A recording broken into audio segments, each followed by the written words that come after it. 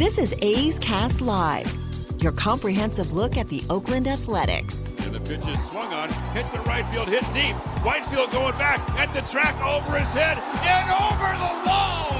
Do you believe that? And 29 other MLB clubs. Ramirez with a drive to deep right, away back, goal! Gohei hits a bomb out there by the Rocks. And boy, oh boy, this third inning is now showtime. It is a Judgian blast. All rise. Here comes the judge. Join us as we take you inside the baseball universe, from humidors to spin rates to game-changing moments. We have you covered. Spend your afternoon with us next from the town, only on A's Cast Live. Here's Chris Townsend. Welcome to A's Cast Live here on a Tuesday, as we have a wonderful show for you from the field. If you are watching on YouTube or on Twitter, you can see behind us the Oakland Athletics are taking BP. After that is going to be the Houston Astros, and before you know it, we'll have Game 2 of the 3-game set between the A's and the Houston Astros. We got a great show for you once again today. Vince Cotroneo, one of the voices of your Oakland Athletics, is going to be here coming up at 4:15. Sometime after BP, the American League leader in holds, Zach Jackson, will be here. I believe that will be 4:45-ish. I always put 4:30 to be tentative. 4:30-ish. But there's a window between 4:30 and 4:45. Yeah, there's an ish in there that we think Zach Jackson will be there. And then Daniel Susac, the big catcher, number 1 pick by the Athletics, 19th pick overall in this year's draft at the University of Arizona. He's a big catcher. Yes, we got another catcher, and he is going to stop by. He's got to dazzle, because we got to tell him that Henry Bolte yesterday, the high schooler, absolutely dazzled in his performance here on A's Cast Live. I mean, I got to tell you, I don't interview many high school students, but I can tell you that this kid was really, really sharp and has the makings of a star. 6'3", he had absolute guns on him. You can tell he'd been in the gym. I mean, you look neck down, he looked like he could be 24, 25 years old, a young athlete in his prime. But at 18, 6'3", he had the baby face. Bolte looks like the real deal. So Susac got some pressure coming on here from a media standpoint, and we'll talk to the number 1 pick. But the big issue today. You forgot Eno Saris is coming by at 5. Oh, Eno Saris says, we're going to be talking about 3 true outcomes with Yep. Eno Saris. I didn't forget him on the bottom line. From The Athletic, one of our favorite national baseball columnists will be here, Eno Saris. 3 true outcomes are down. That's home run, strikeouts, and walks. I got a couple questions on that. Now, are all 3 down? I doubt strikeouts are down. I know home runs are down. So when you say 3 true outcomes are down, which ones are down, and how have they affected the actual game of baseball from an entertainment standpoint? Or if strikeouts are still up and home runs are down, that is bad news. And, God, wind's really blowing in today out of the left. I mean, it is really blowing. The flags are not up as we speak. You can just tell. It's so funny about the Coliseum is how much the wind changes, whether you're talking a day game to night game, whether you're talking about BP to the night, it's absolutely different. Experienced it for years working for the Raiders, where when the sun was out, like if it was going to be like a Sunday night game or a Thursday night game, when the team was out here, and obviously that was fall and winter, but still similar conditions, how the wind, when the sun is out, blows, swirls one way, but then when it gets nighttime, you see the wind actually flips and acts differently. So, but definitely a little windy inside the bowl today. Wanted to get started with this because I don't know how today is going to play out. I could be overly dramatic and say that this is the biggest start for Frankie Montas in his A's career. Not really for Frankie personally, but I would say for the Oakland Athletics. Because this is, if Frankie's going to get traded, this was probably Frankie's last start. Because you got the game tomorrow. You got the day off on Thursday, Friday, Saturday, Sunday. Monday, trading deadline's Tuesday. And I believe we have an off day on Monday, too. So do we have an off day on Monday? I think so. Because we play in Chicago on the south side. Day off. They don't play on the north side?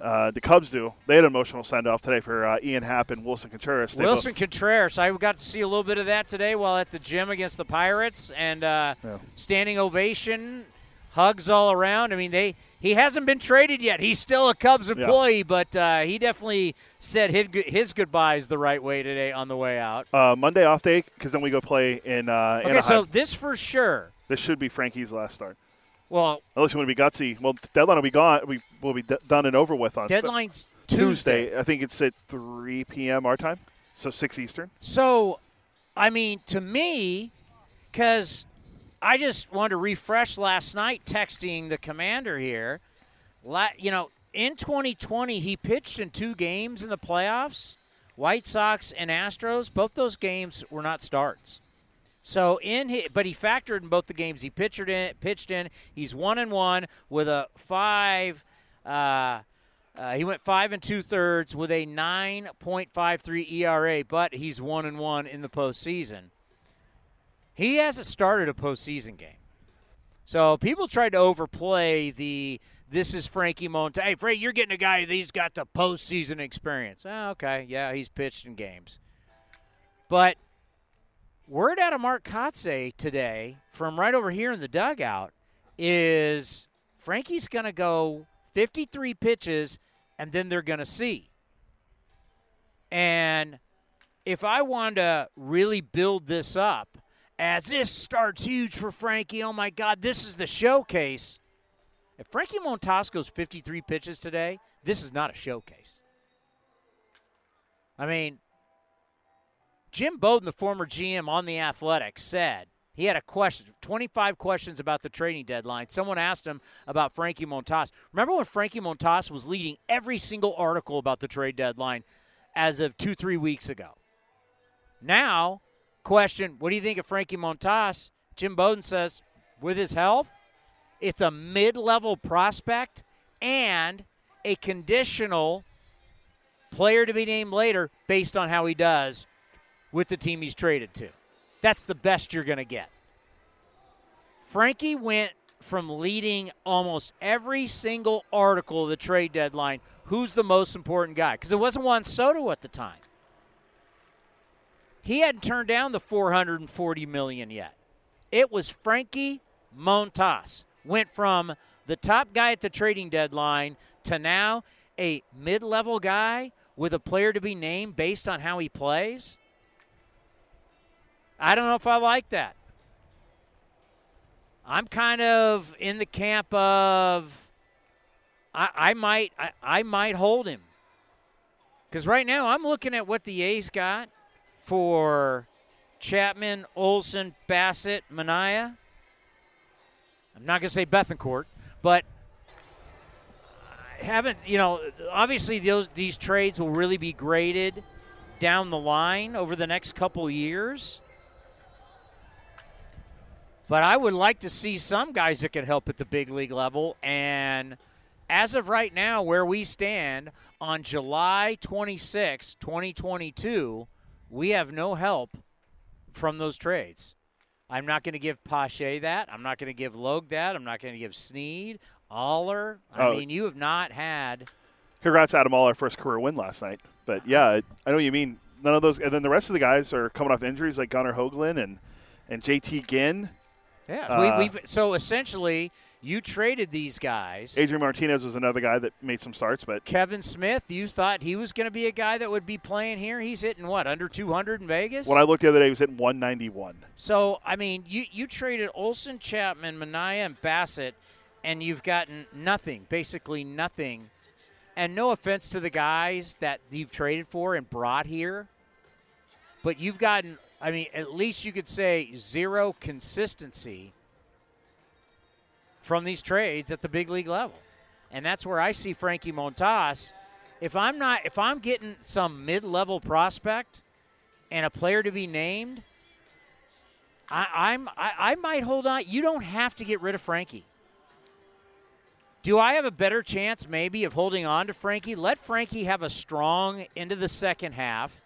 Keep Frankie, and I'm going to ask Vince Cotroneo this.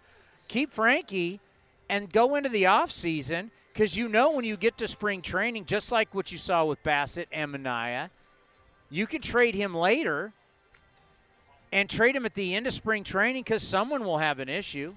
Someone will run into an injury, and all of a sudden, you now have Frankie there standing as the top guy that you can go out and get for a GM that's now panicking. Start of the season, he's lost his 1, 2, or 3 starter.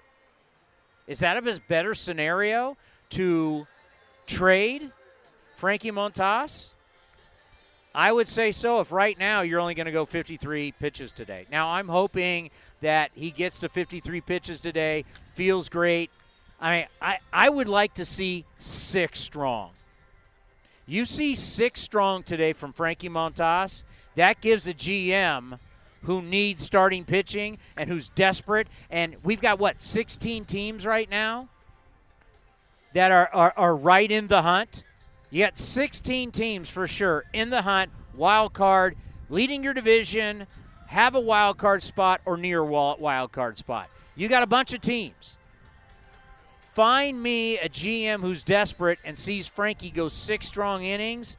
Now he's comfortable going out there and making that decision on giving up a better prospect or 2 for Frankie versus, I'm just going to give you this, and let's see what Frankie does for me, and then we'll decide on a player to be named later. And that is always a flip of the coin right there. To me, today, Frankie's got it. You got to show the goods. You got to show the goods. Right? If I'm selling a house, I got to open up that house. I'm not going to show you half the house. I'm not going to show you half the house and you don't get to see the backyard. You got to see everything today. You got to see front yard. You got to see attic. You got to see basement. I got to see the kitchen. I got to see the remodel. I got to see the landscaping in the backyard. I need to see the whole house today. You know, Commander has this in the playbook. Guys are batting 171 off of his splitter. They're batting 194 off of his slider. Well, I got to see that today. I just don't need to see the numbers. I need to see that today. It's what we need to see. And unfortunately for Frankie has only gotten 1 or 0 runs in 10 of the last 18 starts for him. So hopefully the offense, by the way, offense is booming right now. The offense for the A's has been fantastic. 55 runs in the last 11 games, 15 home runs. Guys are going deep. Sitting over here, Tony Kemp, sitting over here in the dugout's gone deep a couple times. The offense, Commander, has really turned it around, and it's fantastic for the fans to see that offense and to score a lot more runs. Yeah, and you're seeing a lot more home runs hit, something that the A's haven't done at the Coliseum all year. And they're actually, if you look at I've been tracking all year because I'm the only nerd that tracks how the team does at home, and they're playing a lot better at home. Their home runs at home now are 31 for a team that usually is one of the top teams in the American League for hitting home runs at their home ballpark. So you like to see the offense coming around. Jonah Bride's back today. He'll be in the lineup playing second base. Jed Lowry's back today. In Vegas, playing in Vegas. Vegas? Yeah, he's doing a rehab in Vegas. I haven't even looked at the lineup today. That's the excitement you're getting. And back to Frankie for a second. So say you hold on to him. There is a new name that's that's emerging out there, according to, I think it was Ken Rosenthal had a piece, or someone from The Athletic, one of the Detroit Tigers writers had a piece. Tarek Skubal might be available if a team doesn't get Luis Castillo or Frankie in a trade. And apparently the Marlins are now shopping everyone that's not named Sandy. So there's going to be some more starting pitchers on the market. But so if you don't go out and show the goods today, yeah, you hold on until next year. He's a free agent after next season. So it makes no sense for Frankie to go out today, throw 50 pitches, pull them, and then say, "What are you going to give us?" You're not going to get your return on investment. You're just not. You're not going to get full value. And I mean, you've held on. I mean, look at the guys. Look at this lineup today. Vimael Machin, is he a young guy? He's 27, 28. Ramon Laureano, is he young? 27. Sean Murphy, is he young? 27. Chad Pender, 30. Elvis, 33. Piscotty, what, 34? No, Piscotty's 31, 32. I think Elvis is the oldest guy probably in the lineup today. I think the oldest guys on the team. Piscotty's 31. The guys older than him on the team, older than Elvis, would be Jed and Stephen Vogt, position player-wise. Kemp, who just ran by, he's 30. Skybolt's 28. Jonah Bride is your one. I mean, he's 26. So, there's going to be no uprising in A's Nation if Frankie Montas is not moved.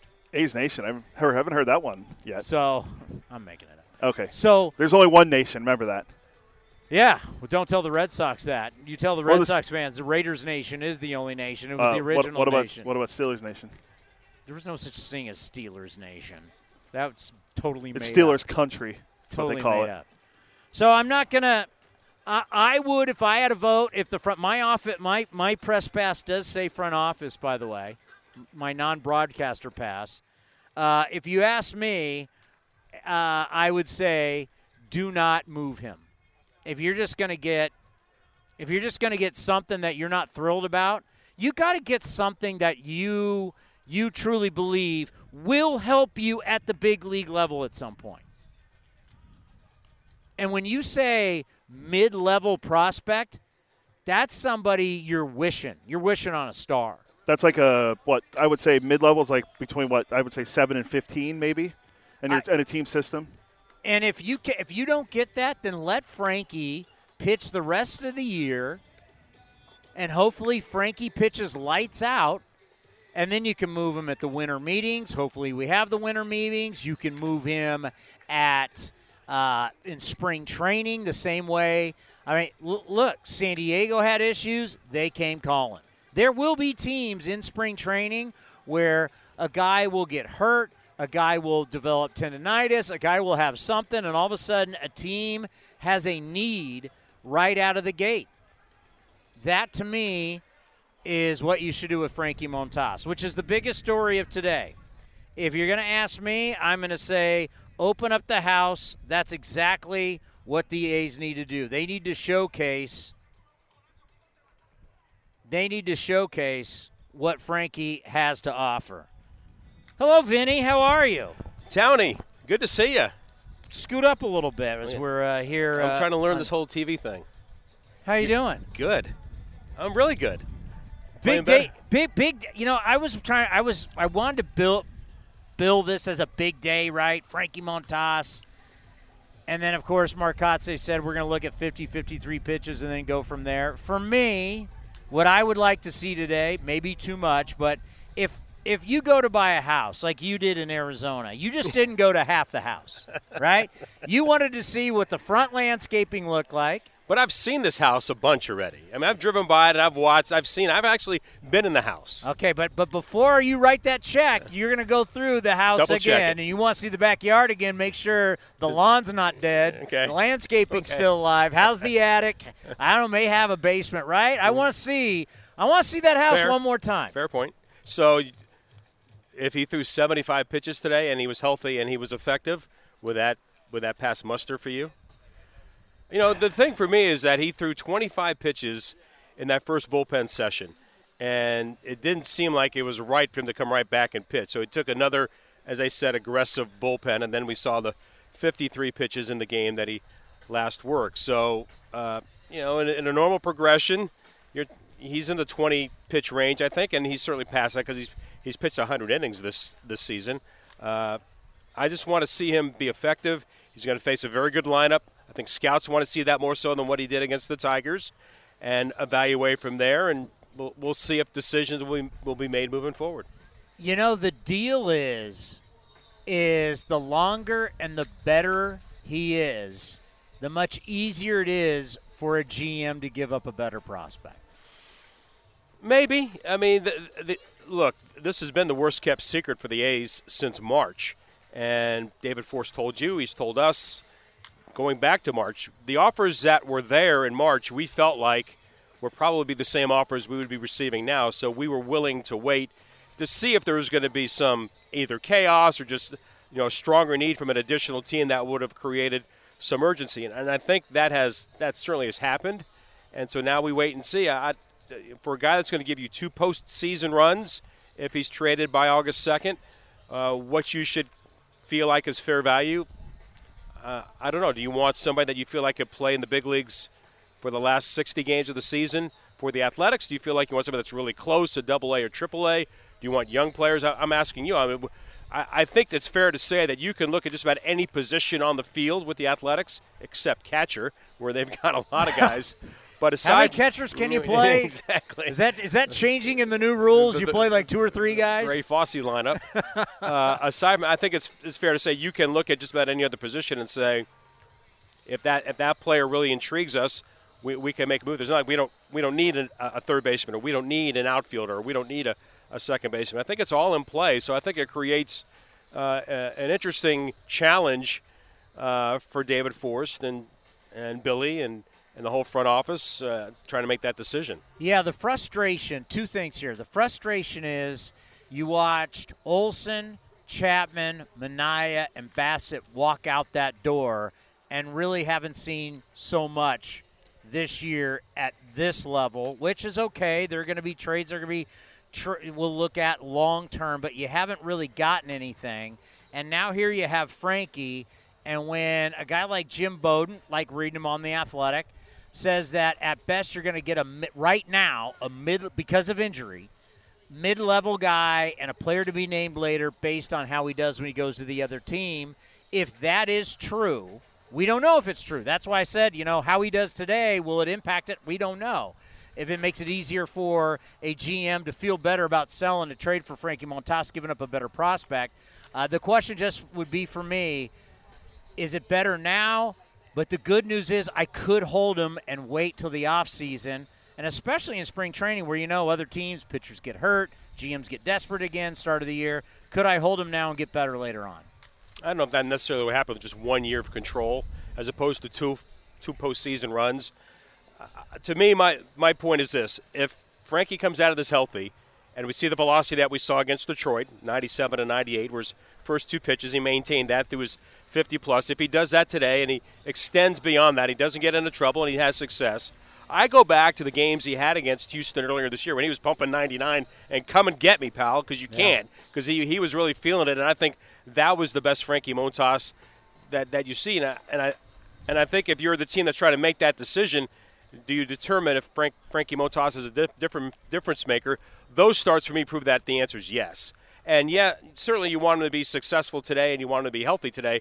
If those things are true, then I think those questions were already answered. And I do believe that from the A's perspective, their asking price should be a fair one. It should be one that dictates a guy that's going to be a 1 or a 2 in somebody's rotation, depending on which team gets him. And I think you should get something back in return that reflects that. I mean, we got a ton of teams who are either leading the division, leading a wild card, or right around it. And the extra wild card has brought a lot of people in there. So the good news is there's a lot of buyers. I think it's set up just perfectly, just enough extra teams, not too many where they at one point they wanted to be, 14 teams, wanted to be higher. And I think a lot of people felt like it was going to be that high. Then those teams that were on the cusp could kind of lay back. Hey, we're already in. We don't have to go crazy and try to add somebody because we're basically fighting for 1 3-game series, and potentially that 3-game series is on the road because it's not the 1-game series, like the 1-game play-in like the A's had in 18 and 19, where a lot of teams are saying, well, why should I make this tremendous push for 1 game, which potentially won't even be my home ballpark? So I think it's different this time. I think you've got a better chance to extend your postseason run, even if you start with 3 games on the road. And I think a guy like Frankie Montas is one that, to me, it's Frankie Montas and it's, Luis Castillo from the Cincinnati Reds. And then there's, several others that, may or may not come as a surprise. But to me, those are the top 2 guys that will attract the most attention from a starting pitching perspective. A couple guys that I want to get into, we'll do that in a second, but some other players that I've mentioned lately in these talks, and they may not be players that you see as a team that are going to be they're going to be Jeff Blum World Series home runs, right? They're not going to be this great. But they're guys that help you when you have injuries, and they help you get to the finish line. And I think the A's have a couple of those guys. It's not sexy, and they're not going to end up in these articles that we're reading on the internet or we're seeing on Twitter. But you take a guy like Chad Pinder that can play a lot of positions. Throw in a guy like Tony Kemp. You talk to some of the guys that can, do a lot of different things for you on different nights just to help you get to the finish line, kind of like Christian Bethancourt, what we saw with Tampa. You could see those moves be made, right? More so with the two guys you mentioned because they both have postseason experience. Pinder and Kemp, both with the A's and with the Astros. I think that carries a lot of weight. Their versatility certainly carries a lot of weight. They're both swinging the bat about as well as they have all season. So all those things I kind of play into your hands, into the conversation that you're talking about. Yeah, I think there's been conversations about that. The challenge the A's have, like Pinder's a free agent. Are you making an offer for Chad to stay here? Does Chad want to stay with the A's, knowing that right now it's in a process where it looks like it's more long-term than short-term to get back to the postseason? And if he has his one crack at free agency, does he say, let me see what I'm worth out there, let me look at some of the teams where I can be a piece to a more of a contending team in 2023 as opposed to what I have in 2022. I don't know if the A's have made an offer to him or not, or even if he would consider it. So I think that's why a guy like him is in play. And Tony's versatility, same thing. Both of those guys with playoff experience do make a difference. And I do think those are the kind of under-the-radar moves. Look, Jeff Blum, when he hit the home run in 2005, it was a great thing. But you look at some of the other guys over the years that became heroes that you didn't really know about at the time, but they were in the right place at the right time. That's the beauty of the postseason, that sometimes you're going to see a hero rise up that you didn't expect. And then there's some main guys to look at, and we're just looking at the numbers. Sean Murphy, 342, 3 dingers, 8 doubles, 10 RBIs in his last 20 games. July has been a great month for the A's. Offensively, it's been a great month for Sean Murphy. And, if there's a time when people are going to be calling, he's 27 years old, under control. You now have a bazillion catchers in your system, and you just have a guy who was the MVP of the Futures game in Langoliers. Are you going to be shocked if Murph's moved by the deadline? I would be shocked. I think he might be an off-season type of scenario, again, based on where are the A's going in the next 24 months. Where are they going to be in 23? Where are they going to be in 24? And how does Sean Murphy fit in that? He's become a leader inside this clubhouse. We know what he does behind the plate. His agility is second to none. His throwing arm is outstanding. He's the defending Gold Glover. His bat has finally come alive to the point of the consistency. You've always known he's had the big-time power. There have been times where the bat's kind of been a bit of a roller coaster. Now it's seemed to be a little more consistent, and that makes him, a special player at a difficult position to find somebody that's your guy. And he wants to catch. He wants to catch 135 games. That's another thing, too, that plays into another team looking at Sean Murphy. He would certainly be attractive. I would be surprised if he went next week to a certain degree, just because you got 3 more years of control with him. He's not going to be making a lot of money. And I think if the A's move him, then it's got to be something significant for them to get back, given they've got depth of the position. You can always try to build around, see if Langoliers is going to stick. There's no guarantee he will, but he is trending in that direction that he gets up here, that you feel like he's going to do more than just tread water. If that's the case, then, Sean Murphy would get a lot in return because of leadership skills, defensive prowess, calling games. He has presence, all those kinds of things that make him a special player. I just don't think you give him away for 4 guys in A-ball and some guys that are 4 years away. I think you've got to look at a guy like Sean Murphy. If you're going to trade him to a contending team, you've got to get something a little more, again, closer to the big leagues or in the big leagues, a young player.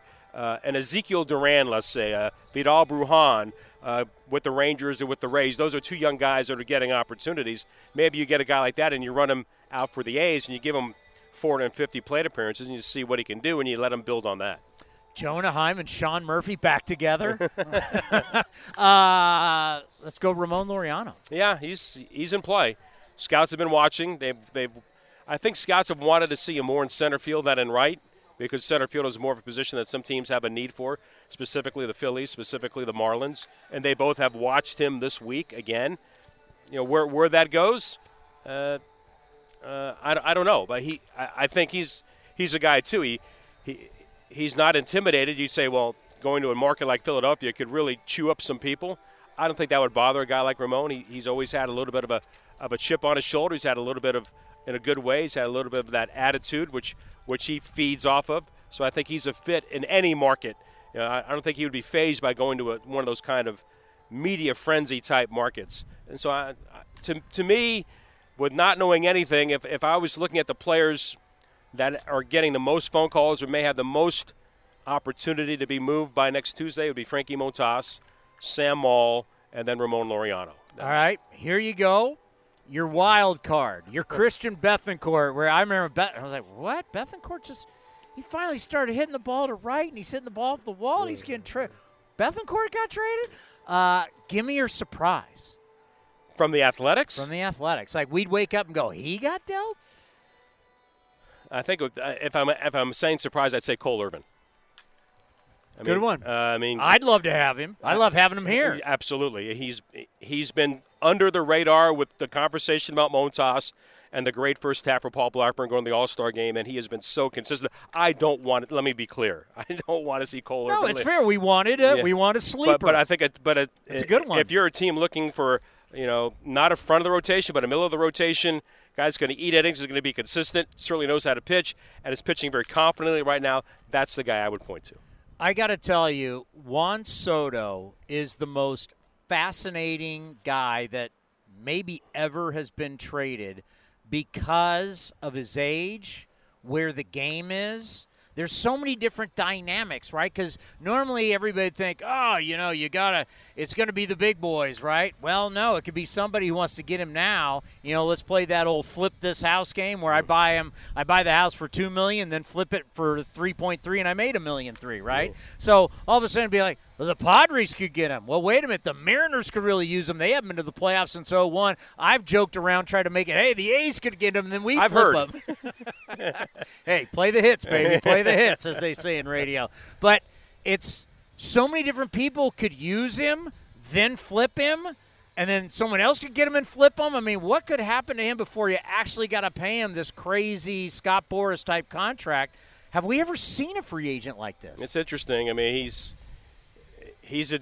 I think right now, I can't say 5 years from now because I don't know what kind of a player he's going to be. I don't know how his body's going to respond. I don't know if he's going to be heavy-legged, if things are going to change. But right now, he is as big a difference maker as anybody in terms of changing the arc of a pennant race because of the things that he can do. He's, and we don't even get a chance to see him that much. I'm doubtful I'll see him when the A's go to Washington to take on the Nationals at the end of August. I don't think he'll be there. I think he'll be playing for somebody else. Maybe he'll be playing for the Yankees. Maybe he's playing for the Mariners. I would like to see somebody other than the Yankees get him.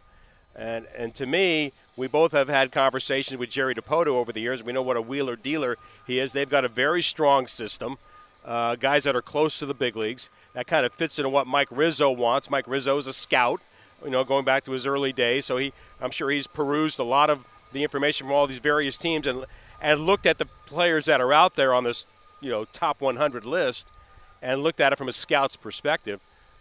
So I think Juan Soto can really be as big a difference maker making a move at the trading deadline as just about anybody in recent history. A lot of people may not have thought about this. I've thought a lot about it because it's been very obvious where baseball has been going in our country compared to the other sports. And I really think what baseball has done, and I want to get your opinion on it, with putting everything in July. And I know GMs don't like it, but you know what? I don't care what they think. We're about what's best for baseball. We're in the entertainment business. And now that we have the draft and the futures game and Home Run Derby had good television ratings, even though the ratings you would say are not great for the All-Star game, they still won that Tuesday night. And to think that everything that's good now we have here at the start of August, we got the trading deadline.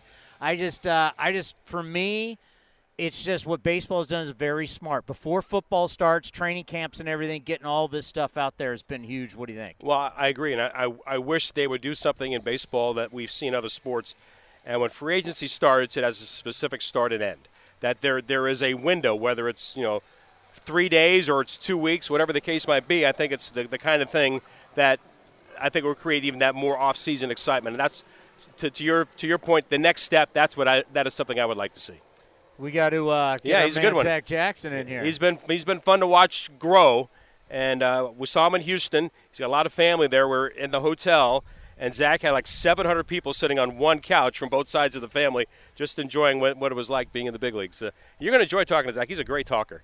Well, it's like, who do you really like from your family, who you don't, which you allow them where they're on His the couch, side and the right? fiance side, you got to play it right down the middle. That's what you got to do. You remember doing that when you first got married? Still do it. You got to act like you 31 like 'em. years later, I still do it. Good seeing you, Townie. Well, I'm glad you shot 72 at Pebble Beach. Yeah, then I play the rest, but thank you. The great Vince Cotroneo. You'll hear him on A's Total Access. Brought to you by Chevron. Well, is this your first appearance on A's Cast Live? It is. Well, we've been trying to get you. We've been trying to work our people, talking to your people. You're not easy to book. Hey, I didn't even know I had people, so I'm glad to be here, though. How is everything going for you? Man, going good. Yeah, we're right here in the dog days and, just getting through these summer months. Looks like we're kind of coming together. So, yeah, things are going good right now.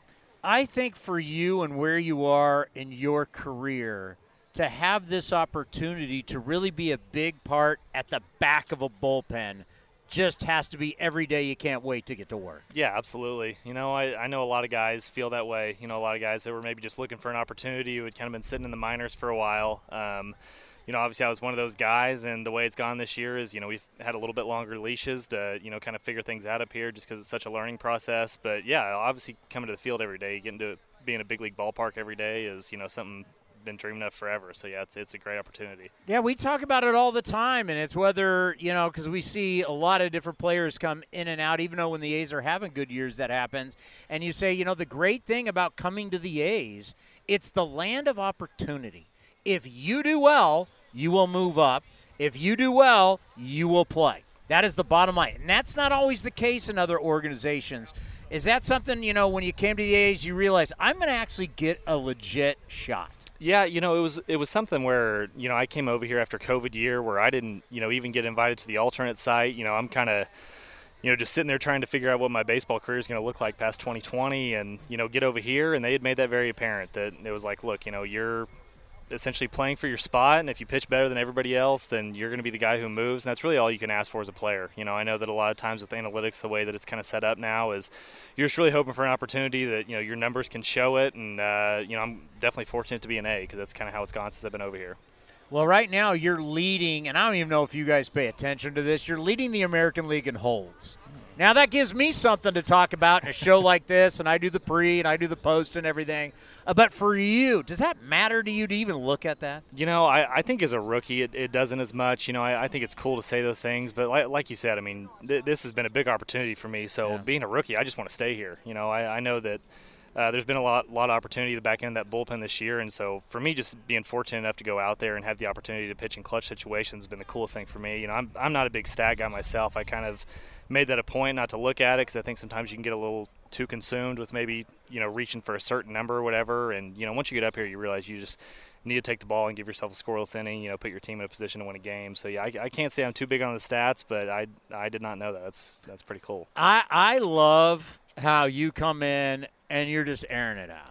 It's like, here it is, fastball slider, here you go. Sometimes you're what I like to call effectively wild, but that can play for you. Yeah. And that's the thing that people need to realize when you come out of the bullpen is that you're coming in to not pitch to contact. Great to have your defense work behind you, but you don't want a whole lot of contact. Talk about your game plan when you come in out of the bullpen, especially late in games. Yeah, I think that's kind of always been the scouting report around me. Obviously, sometimes that, can be a deficit the way that, I've been in the past. And I think it's been the biggest learning opportunity this first half is like, hey, even though you're not trying necessarily to pitch to hard contact because you have a big league defense behind you, sometimes you have to. And I think that's kind of the approach I've taken lately. I really had a stretch there where it was just the walks were getting out of control. And I know it's frustrating to watch. It's frustrating to pitch the way that it happened. But, at this point, it's just been a mindset that, hey, if they can hit it, see if you can. But just trying to go out there with the most confidence as you can and, saying that the coaches believe I should be here for a reason.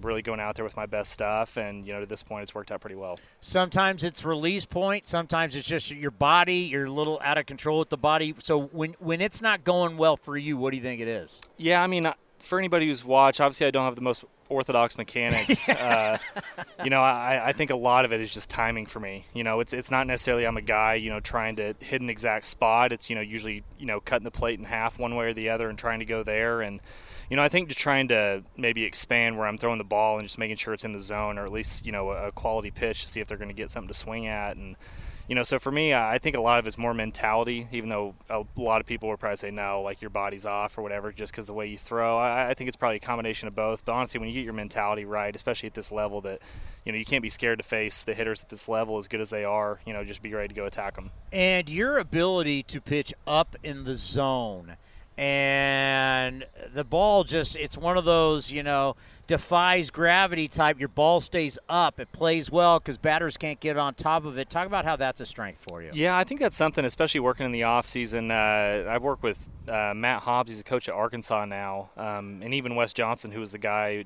with the Twins. And that was when I really started understanding analytics and, seeing what my fastball does. And you have that, vertical break, essentially that ride for people who aren't familiar with the terms, and you start realizing that, like, okay, this is the reason a pitch, succeeds in this part of the zone, and really understanding who I was as a pitcher, because, how it was growing up, it's, hey, down and away, see if you can locate down there, and then you realize, well, that's not the most effective way for me to pitch. So I think really getting in the offseason, getting in the lab, and just kind of understanding who I was, developing, who I was in the minor leagues, trying to not necessarily reinvent myself, but, pitch the way that my body and my, fastball especially plays off of that. So I think a lot of that goes into off-season work and, just really trying to execute it out here. And that's the great thing about the technology that we have in our sport, because back in the day they tried to teach everybody. I'm a failed old college pitcher myself, and everything was live down, build it. They used to say build the foundation, build the house down, and you want everything sinking down.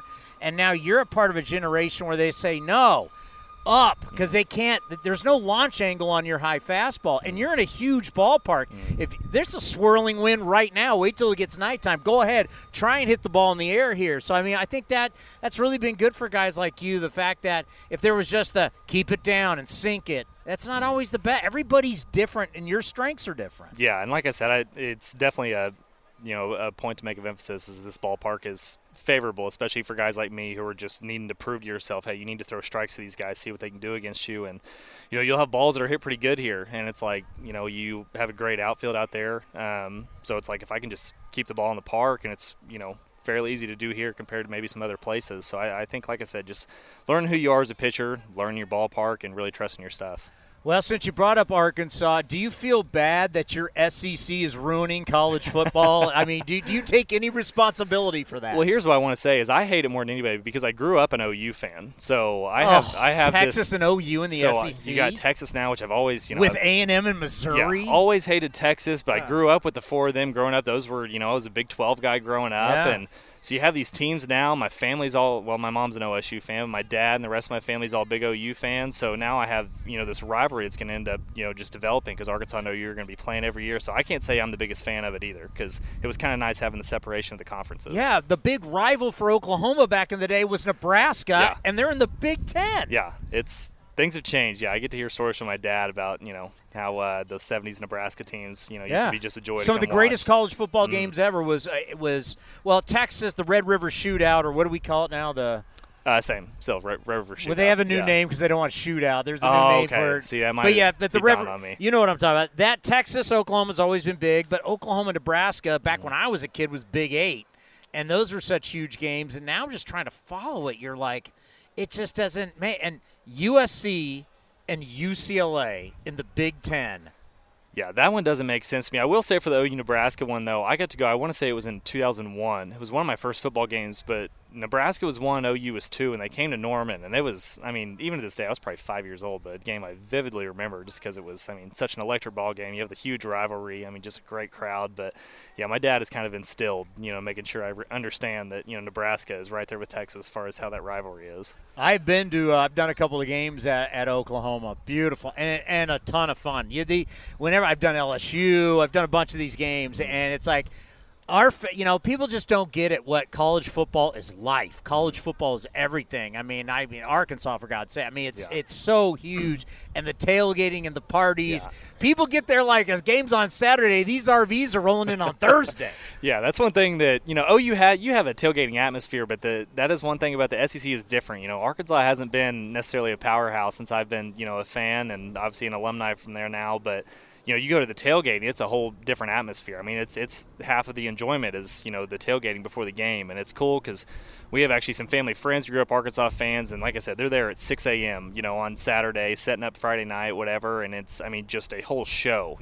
That's the emphasis of their weekend is getting that tailgate set up. So that was a whole new atmosphere for me. But, man, it's been cool. And how about for you USCC guys? Is Nick Saban ever going to retire? Oh, man. When is this going to end? You hope. Yeah. I mean, you kind of got a guy. We got Sam Pittman now at Arkansas, who we're kind of building a program. You kind of have the Arkansas culture, but when you're consistently competing against the recruits that Alabama's getting, and heck, now even Georgia, I mean, it just seems like that it's just a never-ending thing that you just can't compete with those guys. But we're coming. We feel strong with our team coming this year. We're projected second in the West, so yeah, we're feeling good about football season in Fayetteville. Well, now that we have fun here on A's Cast Live, and my God, training camp for the Niners starts tomorrow, right? Yeah, Shanahan and Lynch were talking today. So it's like college football before you know it is here. You got to come back to the program. Hey, you guys, I am a huge football guy. Football and baseball are right here for me. So anytime you want, I'm actually a Rams fan. So I know it's probably LA not, Rams fan. So I grew up when they were in St. Louis, and okay, so when they were there, it was always kind of like we had the greatest show on turf. That was kind of when I came up with football, and that was one of the closer teams to me. And then when I moved out to LA, I was like, with the fandom, I don't know if I jump off the bandwagon and go somewhere else, but it's worked out now. We got Sean McVay, and things are looking good with Matty Stafford now. What a year was unbelievable. Too bad you weren't here when the Raiders were here. I used to work for the Raiders too, and this place.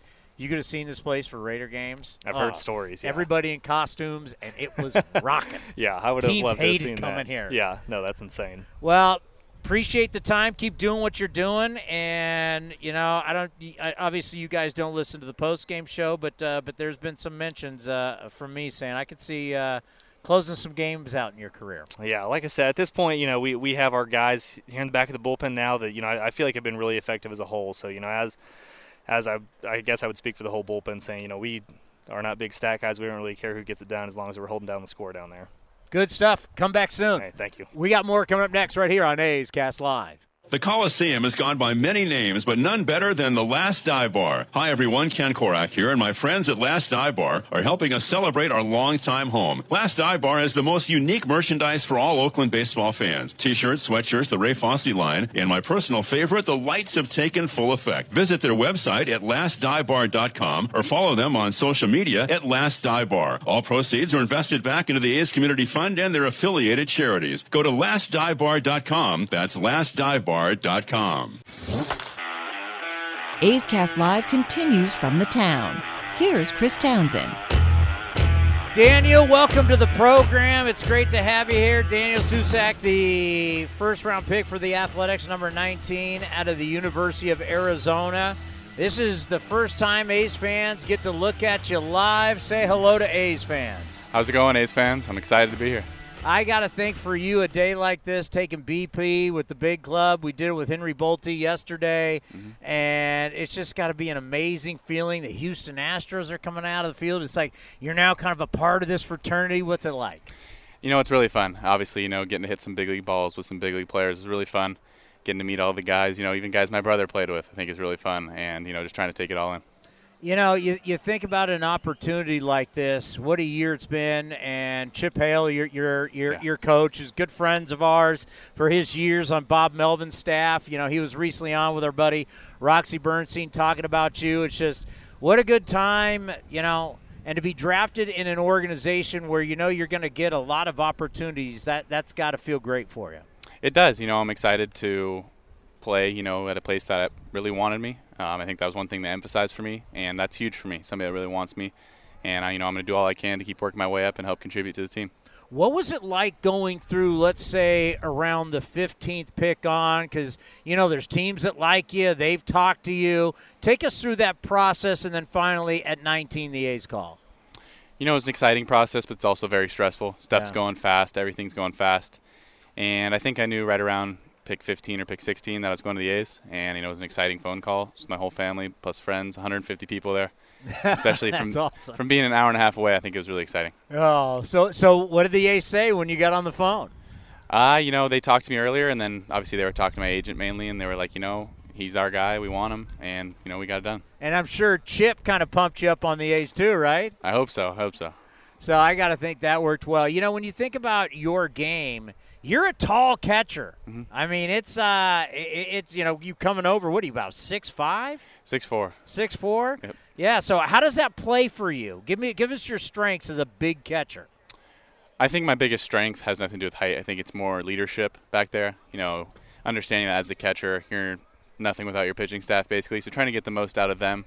But I think what I do best is throwing, trying to limit the run game. I have pretty strong arm, so I think that's what I'd probably do best as a catcher. Yeah, he said you can even go Benito Santiago and throw from your knees. You like to do that? I do like to do it sometimes, catch people by surprise. Yeah, does that help with your size too, the fact the long arms, you don't have to get up, you don't have to make that turn, you can just throw that bullet? It does. Obviously having long levers, it's easy to snap that ball in a second off the knees.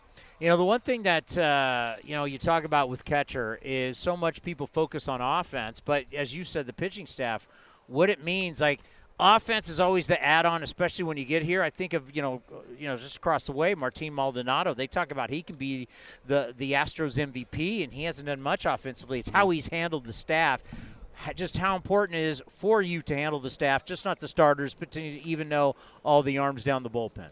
It's extremely important. I think it's the most important thing as a catcher is handling that staff, getting the most out of them. Because if they aren't comfortable pitching to you, you're not going to get the most out of them. And at the end of the day, if your pitcher pitches good, you don't have to do much as an offense. And then for you, when did you learn it's so pivotal that you not only have to know what guys throw and know the entire staff, you got to know what makes them tick. You got to know what makes them tick in certain situations. You played in the Pac-12, one of the most competitive leagues. You got to know when a guy's coming out, what pitches he needs to throw in those pressure situations. When did you know that's something that I have to know on a daily basis? I think right when I got on campus at college was when I really started to, take off there. Maybe going to go get dinner with a guy, inviting him over to watch a game, seeing what makes him upset but also what makes him happy, knowing what he wants to hear and what he doesn't want to hear. Because, there's times for both. If a guy's struggling, is he a guy that you get on or is he a guy that you soften up a little bit for? And that's all off the field in my opinion, getting to know them as a person. How are they in the weight room? How are they as, a student? So I think that's huge.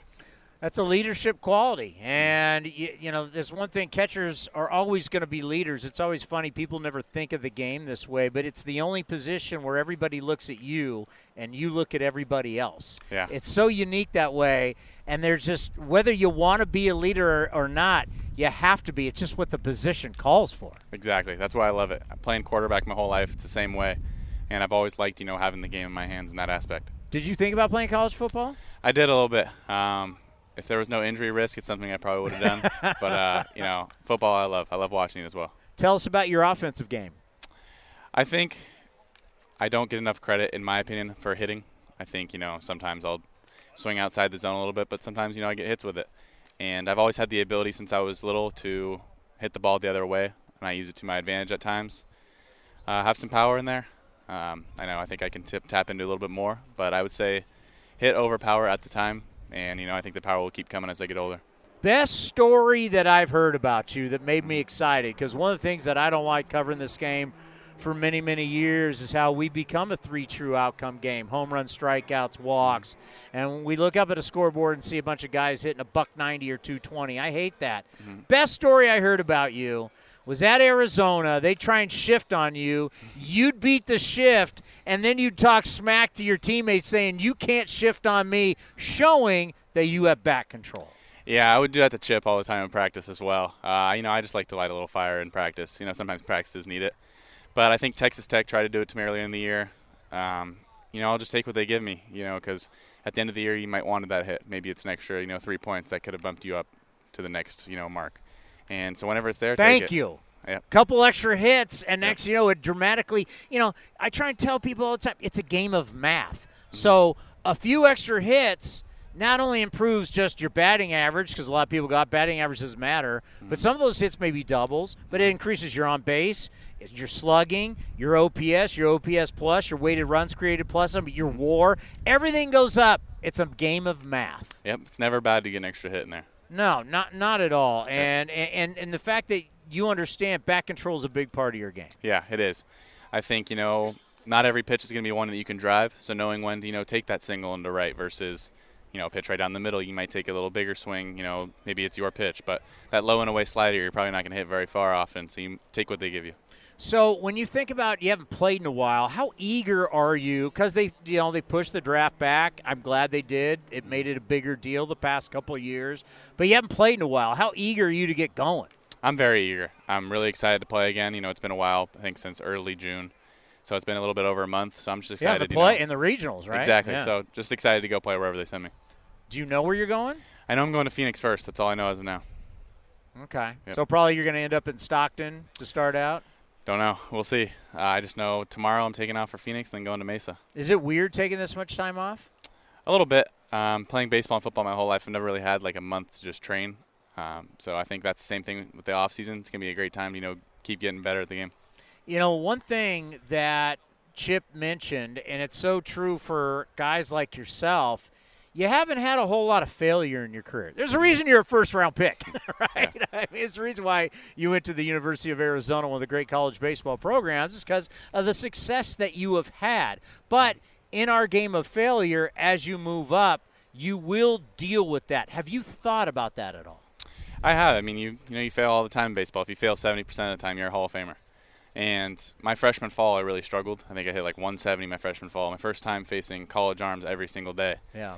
But, I just kept working through it, went home for that little bit of a break, worked hard, came back, and earned that starting role my freshman year and kept going with it. Other than catcher, what can you play? I think I can play every position on the field. I just think I get the most out of myself, and so will the team at catcher. That's what I'm best at. But I think I'm athletic enough to play anywhere on the field. So other than what's been the most you have played away from catcher? So in if college, I just say, you're not catching today, you got to play in this game today against the Houston Astros, one of the best teams in baseball. You can't screw up defensively. Where are you which glove am I giving you? Where are you the most comfortable? So in my 2 years of college, I've only played catcher, but I would say first or right. Those would be my two guesses. Okay, so that's versatility. I like it. Yep. Because that's one of the things that is, we want to see you be a catcher and be a catcher here for a long, long time. But the reality is sometimes, just say if there's a catcher already here, can move you. If you got the bat, we can move you to other places. And the fact that you're saying you're comfortable infield and outfield. Exactly. Yep. Very comfortable. Anywhere. Well, that's great stuff. Hey, we appreciate it. We're gonna have a lot of interviews together. The next time I'll see you is down in spring training, but go enjoy with your family. We know you got TV and radio to do during the game, but congratulations. It's truly going to be one of the best moments and the fondest memories of your life this day today. Thank you. Thank you for having me. We have more next right here on A's Cast Live. The Coliseum has gone by many names, but none better than the Last Dive Bar. Hi, everyone. Ken Korak here, and my friends at Last Dive Bar are helping us celebrate our longtime home. Last Dive Bar has the most unique merchandise for all Oakland baseball fans. T-shirts, sweatshirts, the Ray Fosse line, and my personal favorite, the lights have taken full effect. Visit their website at lastdivebar.com or follow them on social media at Last Dive Bar. All proceeds are invested back into the A's Community Fund and their affiliated charities. Go to lastdivebar.com. That's lastdivebar.com. A's Cast Live continues from the town. Here's Chris Townsend. Well, now joining us on A's Cast Live, he is the best distance runner here at the Coliseum. You read him on The Athletic, national baseball columnist Eno Sarris, who could barely sit down on the stool he is on as we speak. First of all, how are you? I am sore in places I didn't expect to be sore. You ran a half marathon. On Sunday, yeah. I've been training for it for a while. Okay, simple question. Why? Like I said, man, I got to do something to get rid of this beer gut. And you actually, you got to actually train. Like, you got to get your body, and that's got to be the worst part of it. Yeah, I think that was actually an underrated part of the experience. I was looking around being like, I think some of y'all didn't actually train for this. Because I ran a 10 about 2 weeks before it, and so I knew I could do it. Okay, is the goal a marathon? No, I think when I finished, I was like, that's was okay. I wouldn't have wanted to have done twice that. So I think if I have another goal, I am looking for a goal. And I think this is actually interesting in the context of baseball and in sports in general. Sometimes you get to the mountaintop and, like, you know, people ask you, so what now, right? And I think the crazy people that are professional athletes, they're like, do it again, do it better, you know, like, you know, hit more homers and, you know, whatever it is that they did, you know. And so I think just for me, I'm not a crazy athlete. I'm just going to try and maybe beat my time next year. Yeah, I've never gotten to the mountaintop, so I've never had to worry about that. But it's a great point. Think about Tiger Woods. Tiger Woods changed his swing 3 different times, 3 different swing coaches. With all of them, he won majors. But it was like, wait a minute. You just set the record at Pebble Beach at the U.S. Open. You just set the record at St. Andrews for the first time he won there for the Open Championship. We call it the British Open. Yeah. And then now you're going to go to Hank Haney and change your swing? Like, what? Like, There's no party. It was like just mic drop and I'm out. Or just keep doing what you're doing. Yeah, right. Yeah, exactly. Yeah. Nolan Ryan, just keep throwing it as hard as you can with a big curveball. You can do it forever. Yeah, right. So the article, the 3 true outcomes are changing and are down. Are all 3 down? Or is just one or all 3? So home runs, strikeouts, and walks are all down. And it's the first time in 17 years they've all been down together, and it's only the second time in 30 years that they've all been down together. Is baseball better? Because we said it was worse that they were going up together. I know. I would say that it's on its way to getting better because the key thing that still remains, because it's not like batting averages are up and it's not like we got a ton of balls in play all of a sudden. Each of these things is incrementally better. I would say that the last thing we have to attack still is strikeout rate. We pushed strikeout rate back to 2017. There's a little bit further we can push it back. Yeah, no doubt about that. And I think people, and I just did it with Daniel Susac, and I try and tell people all the time, I just go, this is, and I just said it, so I hate to repeat myself, but it's a game of math. And we did it the other day when I was having to fill in for Bip Roberts, who was taking over for Dallas Braden, who was just having his 3rd child, so I was having to do the TV over at NBC, and we were looking at things that we'd like to see in the second half. And I said, I'd like to see Seth Brown increase his batting average. And I put it at a number that I knew would shock people a little bit. I said, I want to see it go from 227 to 260. And you should see people's eyes lit up. Well, that can't happen. I said, okay, let's just do this. I'm going to give him 1 hit per week for the last 15 weeks, right? We had about 15 weeks. If he gave him just 1 more hit a week, he'd be hitting 260? 278. Wow. And you got to think some of those would be doubles, some of them would be home runs. What about some or squibers down the line? But what whatever about it be, bunts? all of his numbers, OPS plus, weighted runs created everything plus, would go up. WAR, everything would go up because it's math. The more you do, the more everything goes up. So I try and tell people, hitting 227 sucks. You may not care about batting average, but you're not going to stick here long hitting 227. Well, I think this is what is interesting and cool about this. The 3 true outcomes going down is walk rate. We didn't do anything about walk rate. We didn't change the strike zone. We didn't tell the umpires to do anything different. We didn't do anything to affect walk rate, and walk rate went down. You know why? Because home run rate went down. And those 2 things are always linked because walk rate is just a measure of how afraid you are of the batter. And, if there are fewer home runs to be afraid of, the pitcher's going to come in the zone more. So that's something that will lead to balls in play because if the pitcher's in the zone, the batter's got to swing. Well, it's Shark Week right now on the Discovery Channel, and if there's less sharks around the boat, I'm more willing to go swimming. You're right, exactly, yeah. So, it makes sense. And, strikeout rate is down because we did the sticky stuff enforcement, and also we stopped pitchers from hitting. Pitchers were striking out nearly 50% of the time when we last saw them hitting. So I think that was that's a very simple approach, but there's more to be done, of course, with velocity and maybe pitcher limits on the roster and stuff like that. I would say strikeout rate is the one thing we still have to do a lot of work on. And there are different things they're going to do on it. But it is interesting. You just reduce the home run rate, which is not, I think, something that people at the game would be pro. It's like, oh, fewer home runs, but we like home runs, right? But when you reduce the home run rate, you reduce the walk rate, and you may actually reduce the strikeout rate, and you may get more balls in play. Now, technically, a home run is not a ball in play. because it never was technical. Well, it was in play when it was thrown from the pitcher's hand, and when you made contact, it was in play. The strikeout rate, so many people want to just immediately go to velocity.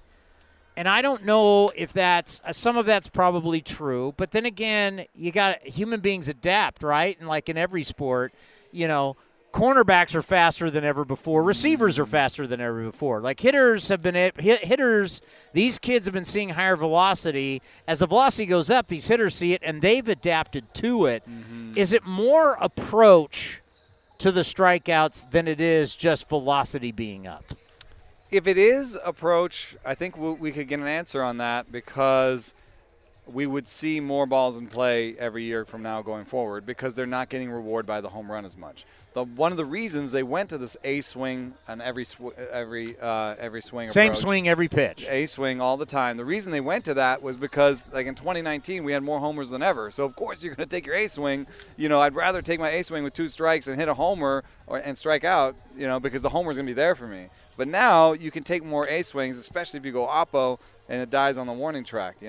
And so if that's going to happen, then I better have a B swing and a C swing and better. Try to put this ball in play. So if it is approach, we should see more balls in play over the next few seasons. It makes me think, when was the Bucky Dent game? Was that 79, 78? I think it was 78. 78? I'll fact check. I might be were you born yet? No. Yeah, I'm probably the only guy who was born. I wasn't even close to being born. I was like 6 years old. I don't remember it. But I watched it during COVID. 78. 78. They aired it on MLB Network. And I remember at one point in the game, Reggie Jackson steps up. Now, no one struck out more than Reggie Jackson in his era, but still he was hitting. This is game 163. He hit like 281 He led the league in strikeouts, but still hit 281. And in this game, he had 2 strikes. Reggie choked up. And as you mentioned, not an A swing, a B swing, whatever the situation, the count, switching your approach. Do you think we will see a change in balls in play? We're seeing a little bit of it because what I saw, for instance, is since we've been tracking it, the last 2 years are the highest number of opposite field ground balls into the shift by lefties. So there is a little bit of there's an adjustment. Yeah, put it in play. Anecdotally, I remember just the other day in the Giants game, Brandon Belt, they were down by 3 in the 9th. He just dropped a little bunt down the line. I can't find real statistical evidence that that's up, but we do have, I think we're seeing a little bit of it anecdotally. There's more work to be done there, I think, and I'm a little worried that banning the shift will incentivize the wrong things. What about the pizza pie second base that they're doing? The pizza, if you look at it, the bottom of the pizza is second base, and then it goes out into the grass, and it makes the infielders not be able to play up the middle. You like that? I like that because when you're in Little League or when you're in high school, if you're in development, you're developing yourself as a ball hitter, they'll say a single up the middle, right? Hit the ball line drive up the middle. Hit the ball, take the pitcher's head off, right? I mean, not literally, but like that's a good outcome. That's something you're coached to do. And then you get to the major leagues, and the shortstop's standing on second base, and he's just gobbling up anything you do there. So you have to adjust, and that'll lead you to more. I'm going to try and pull this ball in the air. Pulled air balls are homers. That's what I'm going to do. Everything in that sort of pull side, right? If I mishit it, it's a pulled ground ball. I'm out. If I hit it right, it's a homer. I'm not doing a lot of stuff over here. Hey, other sports, whether it's football, basketball, hockey, they've all changed defensive rules to help the offense. It's happened for a long, long time. This will be the first time, though, that we draw a line on the field and say you cannot stand there.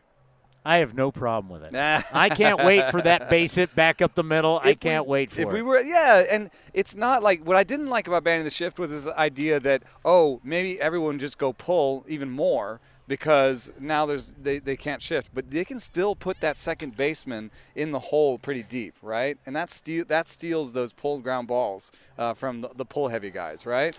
But this spy slice thing is not incentivizing you to pull the ball down the line. It's incentivizing you to go up the middle, which would lead to more balls in play. I'm going to give you my biggest pet peeve, which it's just about me. I know it's selfish, but it literally drove me nuts. The A's would put Marcus Semien out in right field. He's playing rover. Yeah. He is deep into right field. Left-handed guy would hit it to him. He'd throw it to first base, and in my scorebook, I'd have to write 6'3". He is not a shortstop anymore. He is a right fielder. That drove me nuts. That actually led to an advancement in defensive metrics because there's a couple defensive metrics that couldn't handle that. Because they're like, wait, the second baseman did what, where? And so one of the defensive metrics, the one on Fangraphs, UZR, just threw out any shift.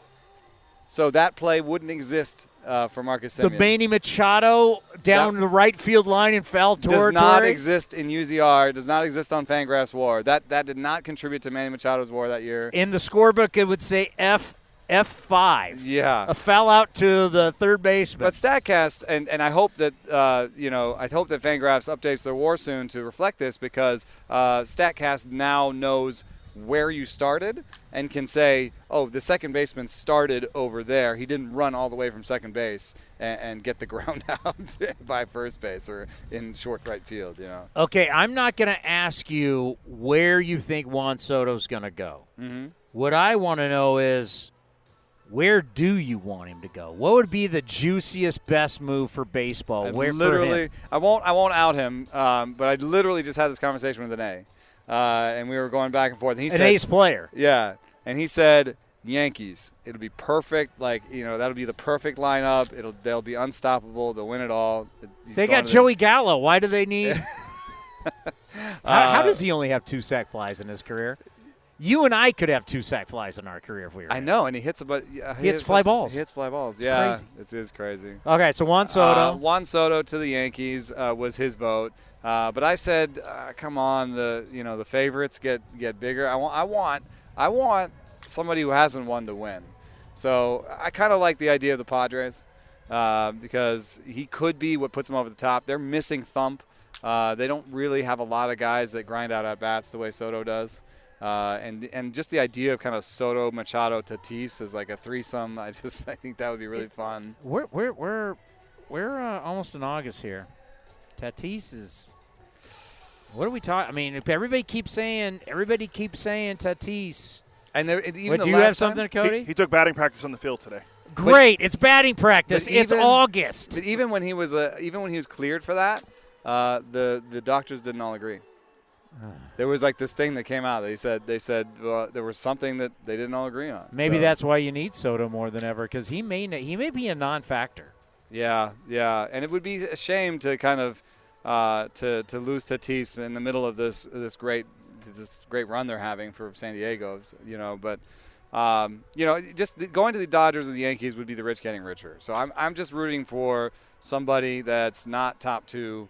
Or top 3. I mean, going to the Mets would be about the same. Somebody that's not in that sort of top 3, I'd love to see. I like new blood, I'd like to see somebody new win it all. He could shift it that way. I think he's that good. My wife loves the show Property Brothers, which then has I watched that. Then has now led me to watch Flip This House, and then my kids like Carolyn on the Coast or whatever it is. The bottom line is, why not the A's? And I'm going to say this. I get a house, I pay $2 million for it. I'm now going to have it and enjoy it for a little bit, and then I'm going to flip it for $3.3 million. I've now made $1.3 million. Whatever we would flip for him, next season we would get way more.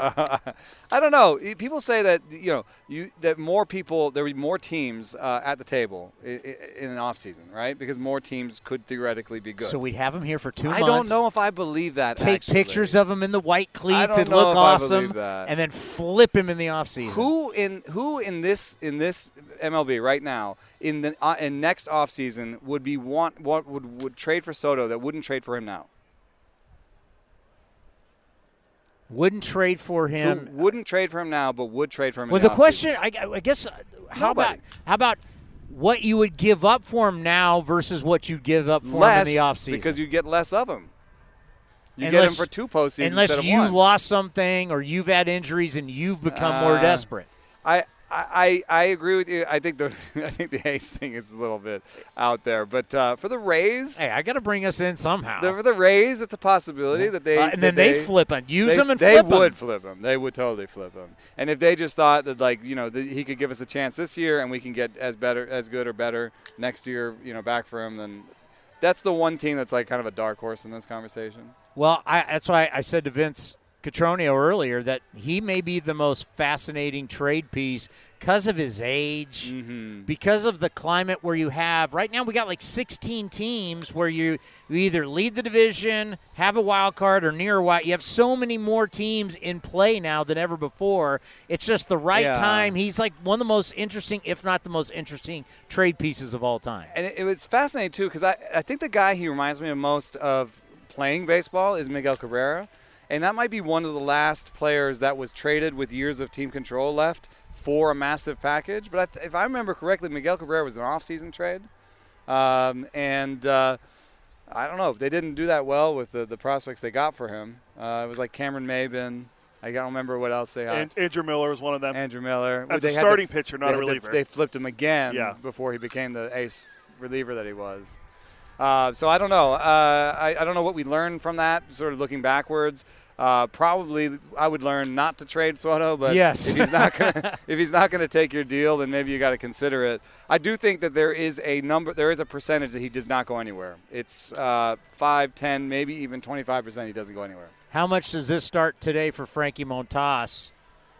Either enhance, hurt, does nothing at all for his value. I think it matters because if you're the real question with him is not how good he is, it's how healthy he is.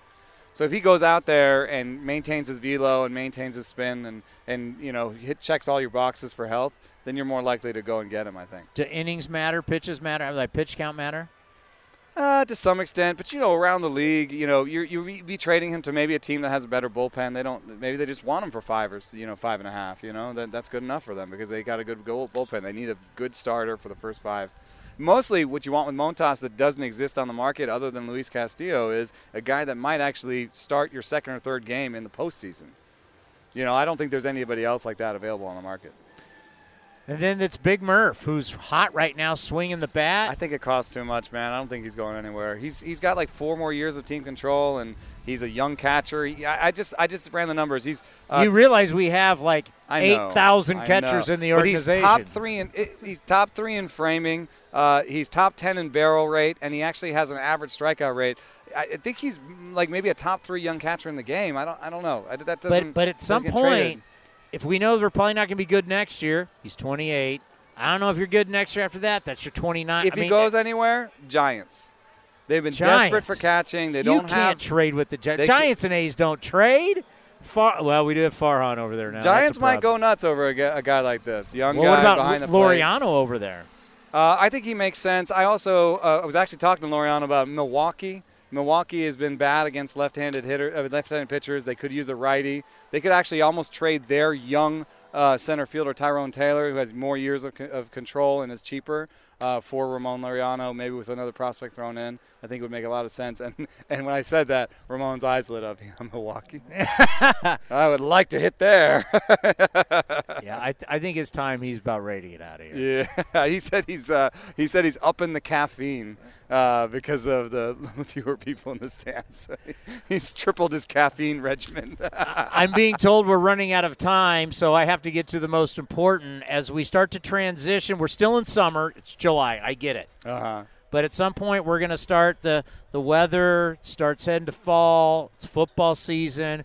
What do you transition out of beer-wise and into the fall? I'm getting into saisons right now. I really like saisons. They've got a little bit of barrel funk to them, so there's a little bit more taste, but they're still light and effervescent. So you're not into like the barrel-aged stouts yet. It's a perfect fall beer. Yeah, you're not ready to go thicker beer yet. Oh, and there's actually some news, Oakland-specific news. Sante Darius is now open in the old Trappist in Oakland, and it's excellent. They're really well known. Saison Bernice is maybe a top 3 saison for me, and they're now probably one of the best breweries in Oakland. Any new beers named after you? No, but I did have some of my we're gonna do a sticky stuff. You had the sticky stuff can. Yeah. We're doing a sequel, and we're calling it Stuff Plus. It's so funny when you talk about sticky stuff, but it's actually a beer. Yeah, exactly. Yeah. It's kind of different around Stuff here in Plus Oakland. is my stuff metric for pitchers stuff. Yeah. Well, okay. You got all this new stuff going on. How? It's good. It actually teams use it because what you can do is you can graph where a pitcher is in their movement and velocity and stuff, and you can say, hey, if you can add an inch of ride, you get into the good stuff over here. So most teams have a stuff metric, and they use it to guide their player development when it comes to How pitchers. different is your stuff from their stuff? I had because we're talking about a lot of stuff here. I know. I had Matt Brash with a 190 Stuff Plus slider. He came to the major leagues. They said on the air in Seattle that their Stuff Plus had him at 180. So pretty close. You're the man. The great Eno Sarris. He is one of the main reasons you subscribe to The Athletic. And the app on your phone or where you're on your – I'm telling you, journalism is not dead. Sports journalism is dead in the Bay Area, but not with The Athletic. They do a great job. Melissa Lockhart all the time, we have her on. She's great. So whether you're talking about A's, Giants, Major League Baseball, NFL right around the corner, NBA with the Warriors, Athletic is a great product. Thanks for having me. Coming up next, we got commercials, and then I'll be back with A's Total Access, getting you ready for the Athletics and the Houston Astros. The Coliseum has gone by many names, but none better than the Last Dive Bar. Hi, everyone. Ken Korak here, and my friends at Last Dive Bar are helping us celebrate our longtime home. Last Dive Bar has the most unique merchandise for all Oakland baseball fans. T-shirts, sweatshirts, the Ray Fosse line, and my personal favorite, the lights have taken full effect. Visit their website at lastdivebar.com or follow them on social media at Last Dive Bar. All proceeds are invested back into the A's Community Fund and their affiliated charities. Go to lastdivebar.com. That's lastdivebar.com. This has been a presentation of the Oakland Athletics.